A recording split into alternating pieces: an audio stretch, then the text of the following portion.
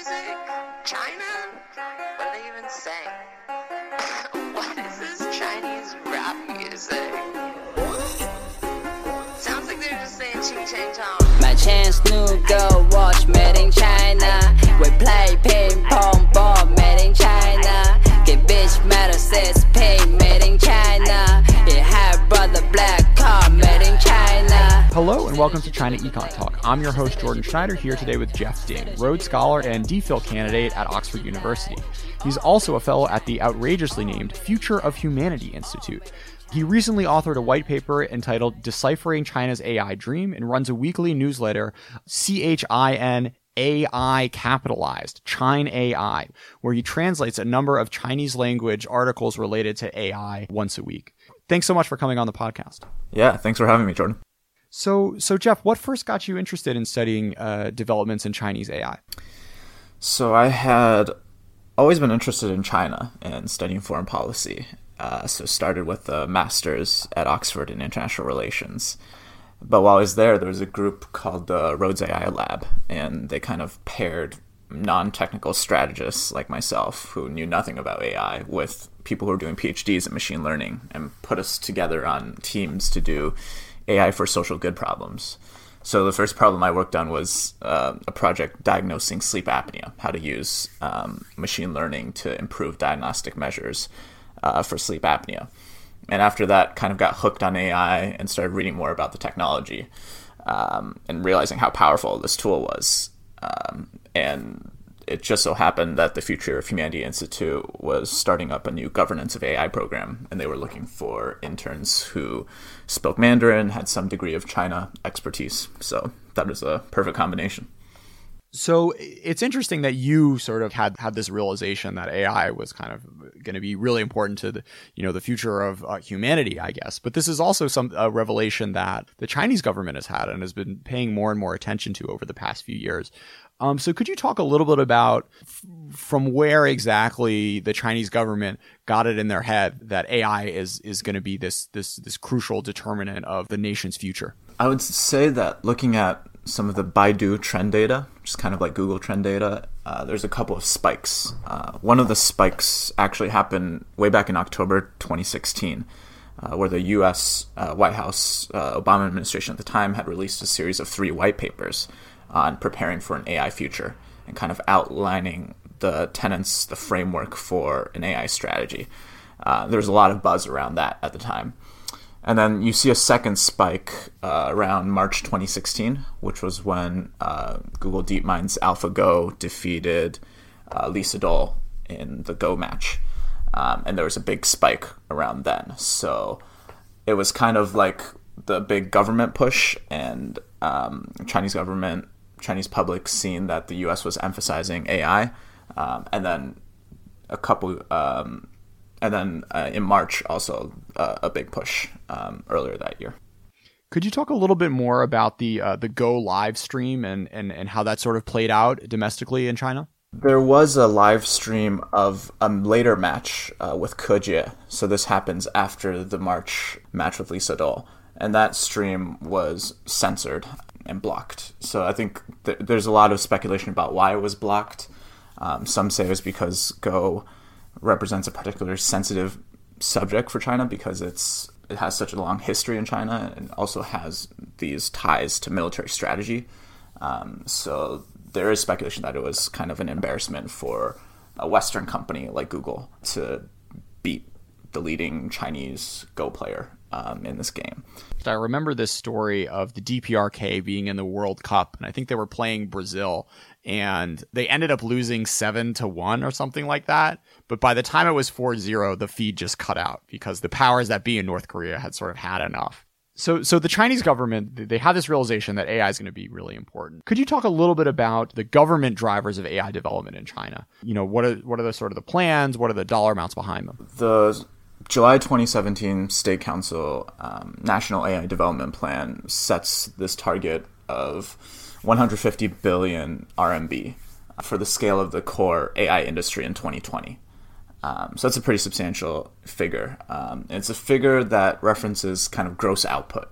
It's not like the total amount of funding that the government is putting into AI, but just rather a target for kind of the scale of the industry. And then those figures escalate for 2025 and 2030. And the goal is to eventually become the primary innovation center for AI. The priority has to be taken in context with a lot of other strategic technologies. So the planning for AI, the ramping up period, the setting it as a national level strategic target, kind of the implementation offices, a lot of that process mirrors and reflects similar processes that happen with biotech and nanotechnology. And it's this idea that it fits with this overall interest in indigenous innovation, seizing this high ground in the technology with significant strategic implications, both in economic competitiveness, but also for national security. So that's kind of the big picture layout from the government point of view. So it's interesting because a lot of these past efforts to kind of kickstart basic research haven't necessarily had nearly as much success as the government has wanted. So what lessons do you think the CCP has learned from past work in this regard? In bioscience, biotechnology, you did have a similar kind of ramping up of making biotech more of a priority. The Chinese government set up a national center for biotechnology development. There was a kind of biotech development policy outline in 1988, which established 30 national key laboratories. So you had all this like signaling of a big government push. And then there was also other consistencies in terms of drawing talent, overseas acquisitions. Chinese firms had about 3.9 billion in overseas acquisitions in 2016. And there are signs that this sort of long-term investment is bearing fruit. Now it's 20 to 30 years later. You have a lot of advances in cloning techniques, viral epidemics. At the same time, there's not a particularly competitive tech giant like biotech company on the scale of Alibaba. So the closest would probably be something like China's genomic giant BGI, which has produced a number of breakthroughs. But still, it's like if you compare its IPO with Alibaba's, it's about 1/300th the size. And then still some of the most basic and fundamental research that's being done in biotech is coming from the US, and China has very few of the kind of fundamental groundbreaking innovations. So those trends you might find similar echoes in what happens with AI. The big difference here is I think you have the private sector and some of these key tech giants taking a leading role in the AI push, whereas you didn't have that with biotechnology. That sector almost had to be built up from the ground. Sure. Yeah, it's interesting to think because I imagine that the world's best researchers are maybe not necessarily sitting in universities, but have already been poached off to these big tech firms where they can make, millions of dollars a year as opposed to whatever their, associate professorship would have been giving them. So I'm curious just how important you really think these government programs really are. If on the one hand, it does sort of seem like the big tech giants are where the most interesting AI research is happening. I think that's a crucial tension point for AI development in any country. So kind of the issue of the most talented people going to companies, and then if for long-term development, you might need some of those talented people to be at universities and teaching the next generation. So kind of education is a key feature of China's AI push, where they're building out these talent cultivation programs. So an example is I think iFlyTech is partnering with a university in Chongqing to kind of a way to kind of get some of these technical talents who are working at companies to feed back into universities to create labs at universities that have close partnerships with these companies. So iFlyTech in Chongqing, some of the top Chinese AI researchers, like professor at Nanjing by the name of Zhou Zhihua, he also sits on kind of like an academic advisory position to JD, Jingdong.com. So kind of building a more closer tie between industry and academia, like you see with Google and Stanford connections. That's one part of it. From zooming out into like overall what the government can do when kind of the leading push is coming from private sector is, I do think the government has an important role in terms of kind of cultivating the right policy environment. So these are things like maybe encouraging more standardization of data formatting, so it makes it easier to integrate data. or having the technical standards in place that judge like how reliable does facial recognition have to be for it to be used in this domain or Y domain. So there is that kind of that guiding role from the government. And then some of the fundamental basic science research can be inspired by government funding as well. What I find interesting is with this sort of basic biotech research and biotech research is like this stuff is very easily patentable. I'm curious to what extent these algorithms really need to be developed domestically, or in what ways China can sort of piggyback on research going on elsewhere. A good example of the piggybacking is the Google Tencent patent deal. And if you dig down into the details of that deal, some people have kind of guessed which patents were leased from Google to Tencent. And a lot of those were machine learning based, whether it's question answering systems or NLP based systems. So in some sense, some of these algorithms might be able to be licensed. I think in another sense, a lot of these algorithms might, while they can be generalizable, if you're able to build your own algorithm based on your own data set, there might be specialization advantages from that. And also to keep advancing and to keep up with the continuous innovation in the space, having that capability to develop your own algorithms is definitely a benefit. As someone who has been desperately suffering from the terribleness of Baidu and Tencent search for the past year now, I am more than happy to see Google sign this deal to hopefully make it easier to find stuff. Super interesting, though. The other thing I wanted to ask about was this idea of picking winners and losers, which is something you often hear in the U.S. context of Republicans being angry at or members of both parties actually being angry at the government, sort of putting their fingers on the scale when it comes to helping particular companies get an advantage. But this seems to be something that the Chinese government is doing pretty explicitly when it comes to AI. Yeah. So in November 2017, the Ministry of Science and Technology designated 4 national champions to lead in the development of these national AI innovation platforms. So there was Baidu for self-driving cars, Alibaba for smart cities, Tencent for medical diagnosis, precision medicine, and iFlyTek for voice recognition, voice intelligence. And yeah, these national endorsements could give these companies kind of a preferential treatment or send a signal that these are the companies we deem to be the flag bearer in these areas. At the same time, it could also dampen competition. I think it'll be interesting to see how much weight this national champion designation has, because there's so much competition in this space now. All the Alibaba and Tencent are competing in almost every space. Tencent, I think, just signed a deal to set up 30 smart cities in Jiangsu province, I think. So I don't think it was a strong enough signal to say Alibaba owns this space. And I think there will still be a lot of competition. Even in Baidu's self-driving car space, there's so many new self-driving car startups popping up to challenge Baidu's lead there.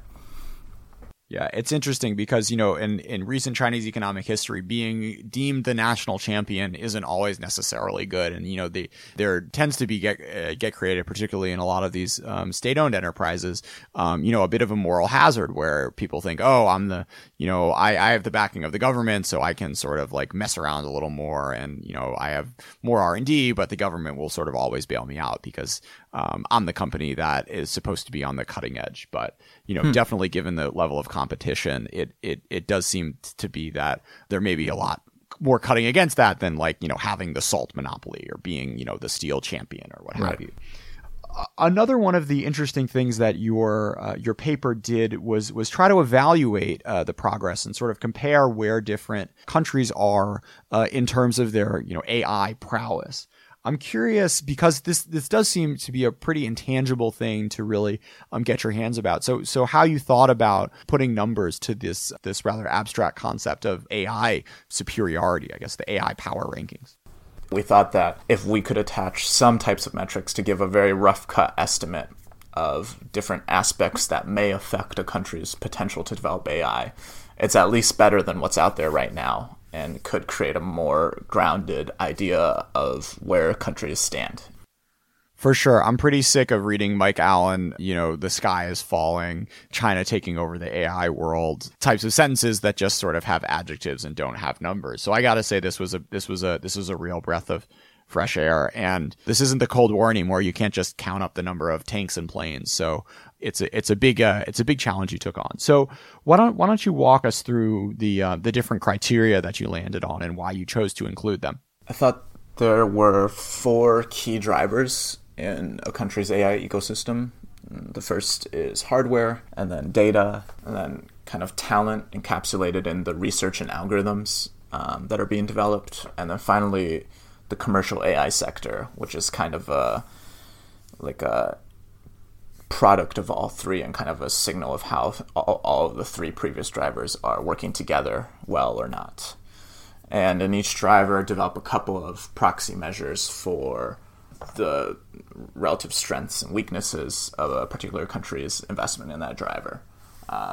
And the main finding was across all 4 drivers, the only one in which China had a lead in was in data. And even then, it's a very rough measure of just mobile users. It's very hard to get kind of just brute data metrics.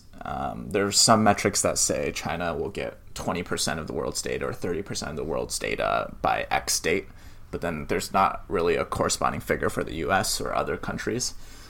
So some of the proxies are just very rough estimates. So where did we end up? Yeah, so the idea is in each proxy measure, then you take the percentage of the world's share of whatever proxy you're measuring.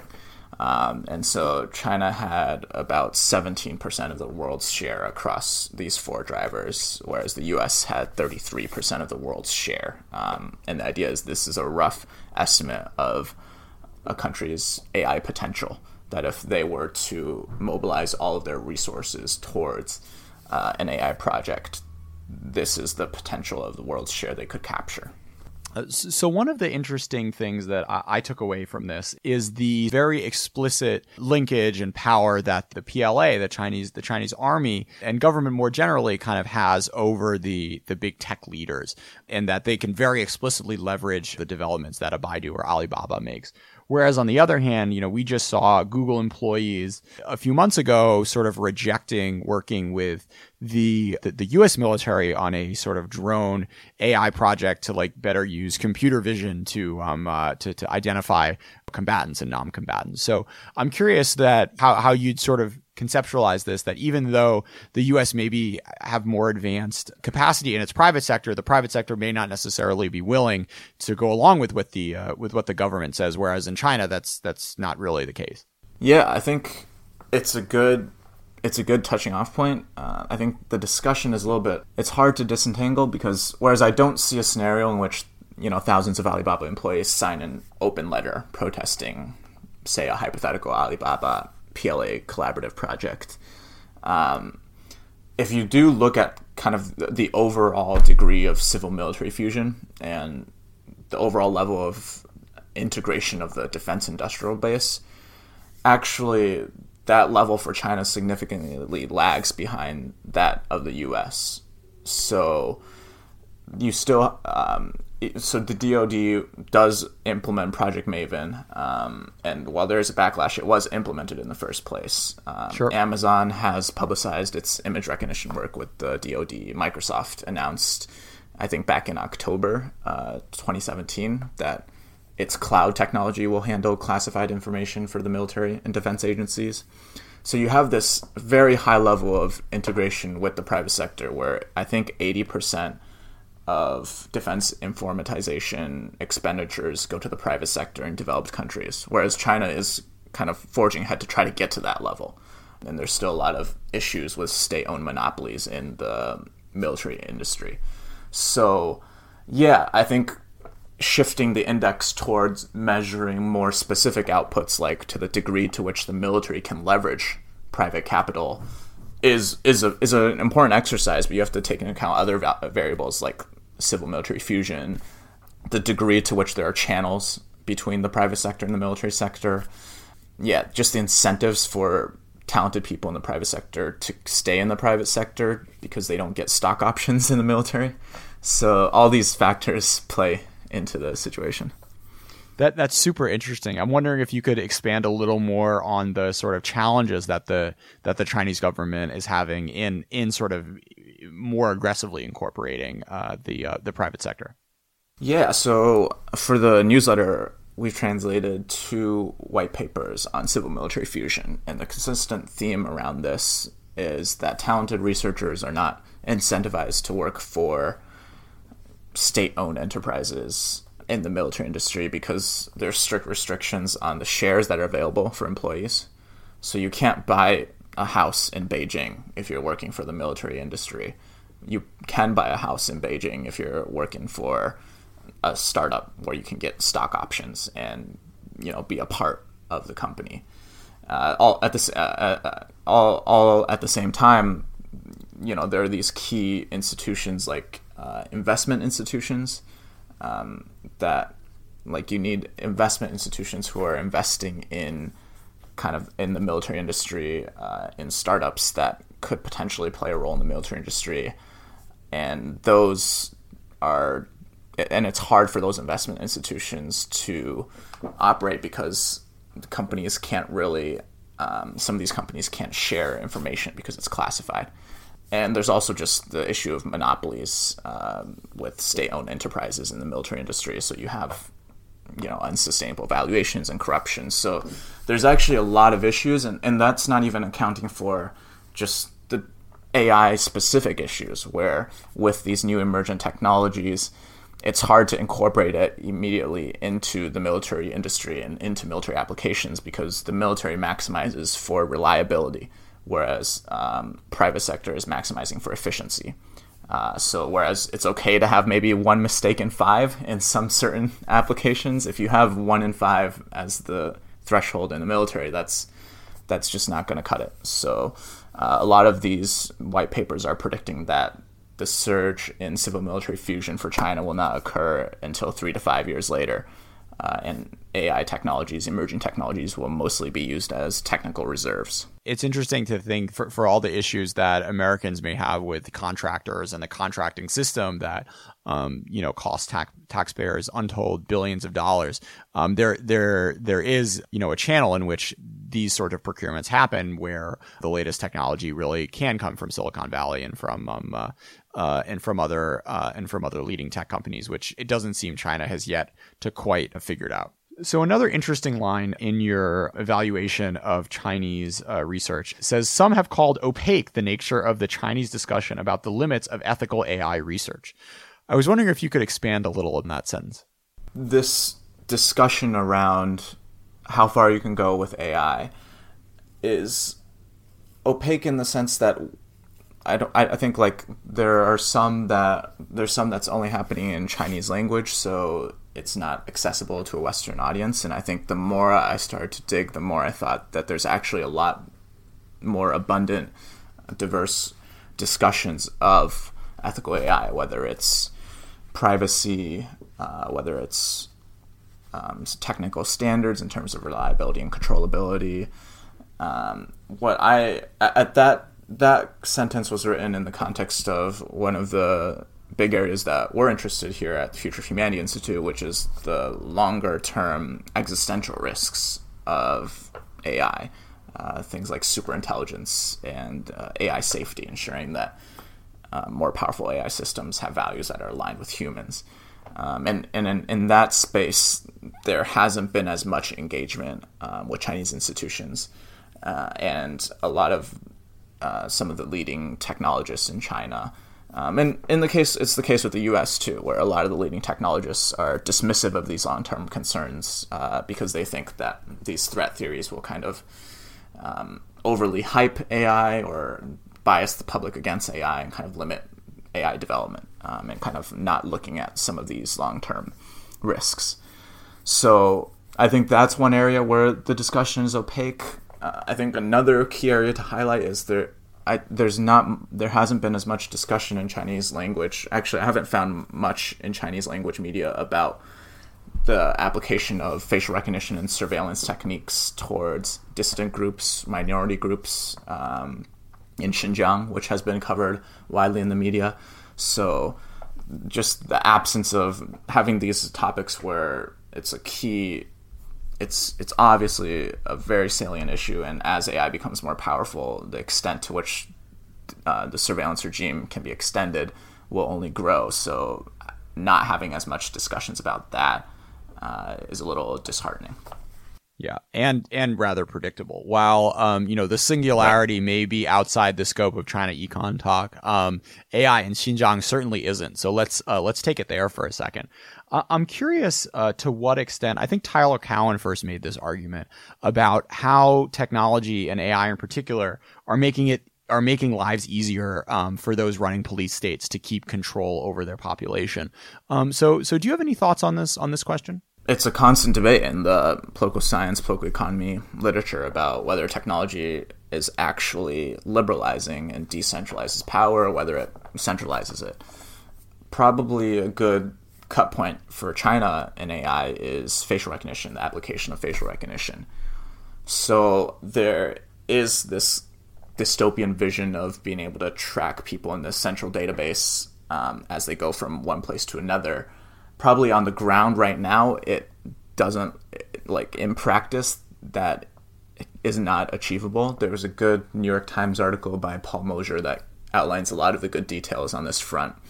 So only 15% of China's 200 million cameras actually have the resolution to do some facial recognition. So that's already kind of a big limiting factor. It takes a long time to refit and revamp camera systems.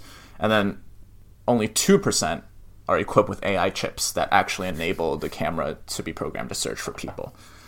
So already there you have kind of a lot of holes in the story of this national surveillance database.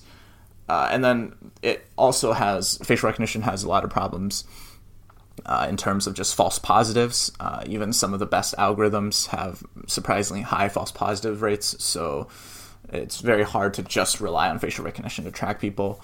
And then finally, the last point is just you do need a lot of data, and you need consistent data that can be shared across provinces and across ministries.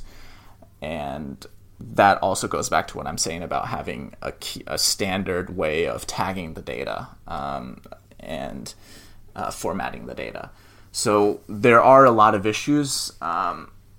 But what is emphasized is technology can often be used as kind of as a threat, as a deterrent, even if it doesn't work. So kind of just the threat that there is this AI-enabled panopticon watching everyone itself can already deter and can already cause people to act as if someone is always watching them. For sure. I mean, I think that the psychological impact on knowing all of my WeChats are being read by someone somewhere potentially, I think certainly does change the way you think about things, and particularly all the more so if you know wherever you walk and wherever you visit can be sort of found out. I'm curious. One of the interesting things you translated was this Zhihu Post, it's like an American Quora, like a Quora in China, and it was this Face++ employee who kind of just was talking very blasé about this company and the startup experience and what it was like and how his boss, meet with him or whatever. But you think of Face++ in the U.S., the first thing people think of, if they have ever heard of it, is Xinjiang and AI cameras and the police tracking you down. And the sort of disconnect there between, on the one hand, this 22-year-old kid graduating college, his first job or whatever, and the technology that he's building, the most obvious use case right now is helping police track criminals. So it's a very interesting disconnect that I thought, and given that you said there really isn't a lot of discussion about this in the Chinese media, I wonder to what extent people are maybe engaging on these sort of topics privately or not necessarily in public realms. It's hard, right? So I think it's not my subject of expertise. It's very hard to kind of make moral equivalences between issues, but maybe just ways of thinking through it. Let's say you work for a company that their cloud product eventually is used to help ICE, the Department of Immigration Customs Enforcement in the U.S. And that is tied loosely to potentially like separating families at the border, to what some people have also have called concentration camp-like environments or approaches. So it's hard to, I think, separate like where your responsibility as a scientist, as a technical staff at these software companies is. But yeah, I do think it's, as technology becomes more integrated in everything we do, there is some degree of responsibility. Yeah, it's hard, right? Another thing to think through would be like, let's say you work at an oil company, right? If you really just play out the degrees of connections far enough, the oil you're building, the oil that you're helping fuel might fuel a lot of bad things. So obviously the case with Face++ is they're actually a technical support partner to a computer vision security lab in Xinjiang. So the connection is much closer, and I think the ethical responsibility is much more in your face and much more tangible. So yeah, that has to be at the forefront of a lot of these discussions. At the same time, the hope is that with some of these translations, there is some degree of humanizing these people who, some of them, yeah, as you're saying, first job, trying to get a house in Beijing, are just grinding and trying to do better for their family. And that we all have like these ethical dilemmas that we're going through. So the hope is that the newsletter kind of sheds a light on some of the people who are, working in the China AI space. Sure. So why don't you introduce the newsletter a little more generally then? So why did you start it? I just want to thank you first off, because I'm sure you've translated some really long pieces, and I'm sure this is hours of your week, and there are a number of people all around the world sort of, I'm sure, appreciating this. But I'm curious what motivated you in the first place, and what keeps you pumping these out every week. It originally started because I found this book published by Tencent Research Institute in a government think tank about AI strategy and policy. And it was this 500-page book that was published in November. And I realized that in the spring of the following year that no one had really seen this book, at least in the West, and had not translated it, had not kind of derived some of the insights from it. And actually a lot of the insights from that book ended up shaping my report, where you have some of the co-authors behind this book saying that it was actually the U.S. policy, and we perceive U.S. AI strategy as being the world leading. So it kind of like is a very different mindset from what the U.S. policy community is talking about in terms of where they think that China's AI strategy is the leading force. So kind of realizing that, actually just reading the original material and seeing what Chinese people are thinking about AI provides a lot of value and gets a lot of insight. So as I started translating chapters of that book, more and more people were interested, and kind of expanded it from there to more general translations about China's AI scene. And yeah, what keeps it going is it's fun to kind of do a lot of these articles. I have a lot of freedom in terms of choosing what topics, and it's sometimes just like a random topic like AI chips that I've been interested in, or sometimes it would be like a deep dive on a specific company like China's Palantir. And what really keeps it going is just the community that's forming around it, where in each of the translations now we see so many people commenting, going back and forth, suggesting corrections, recommendations for future translations. And then last week brought on a friend who is also helping with some of the translations. So the hope is to scale this up and get more people getting that kind of transfer from whereas in the Chinese community, whenever there's a big tech article or a big piece on AI, in Western media, it's almost immediately translated and talked about and batted around in Chinese media. But that same transfer is not happening the other way. So the hope is to build that transfer channel to make it a two-way transfer of ideas. I'm curious if any Chinese researchers have have heard about you translating them and like gotten a kick at Americans, supposedly, the leaders in this field, wanting to know what they think. I think the closest to that is, I think someone emailed me from a Chinese media outlet and asked to translate my newsletter, and I responded by saying this is already a translation of Chinese writings. So But that would be actually kind of funny to have that double layered of translation and see if like some new artwork can emerge from that or something. So you said the people are commenting on the articles themselves. I mean, it's cool. You basically throw it up on Google Doc, and so people are kind of debating back and forth within the comment sections on what words mean, what the implications of certain sentences are. It's a really fun, very only in 2018 type thing. So for sure, keep it up, and move to Substack because MailChimp is super annoying. They don't sponsor me yet, so I can say that. MailChimp, get this guy a deal. We're desperate out here. Aside from readers sending you articles, where do you find this sort of stuff? Are you just following folks on Weibo, or what's your sort of method here for getting the articles in the first place? Yeah, a lot of it is actually just Baidu searches, Google searches for the keyword artificial intelligence. So very rudimentary. But another good source are WeChat official accounts. So there's this entire media ecosystem that's developed, a Chinese media ecosystem where I think like 7 or 8 accounts are basically devoted to new technology, with AI as a centerpiece. So seeing what those new accounts, I would maybe say that they are similar to maybe the MIT Tech Review, TechCrunch type sites in China. And yeah, there's just so much coming out every day about the latest thing in AI. And then sometimes the longer pieces, there are some WeChat groups that are devoted to AI and ethics discussions in China. And some of the longer pieces come from just following clues or friends recommending them or seeing them on my WeChat moments. You want to recommend one or two of the better official accounts? Yeah, the ones that have featured a lot in some of the China AI translations have been Xingzhi Yuan, which is their English name is AI Era, I think. So you've translated a lot of these articles and are clearly steeped in the media scene, but I'm curious, aside from a big Chinese media take on the AI police state, which I'm sure is not happening anytime soon, I'm curious what other articles you sort of wish you could read about this topic.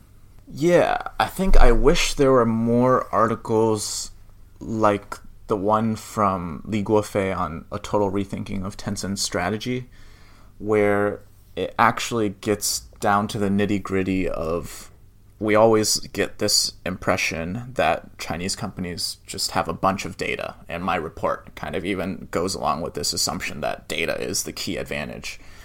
But in terms of internally, what are the actual on-the-ground type of implementations of pooling the data?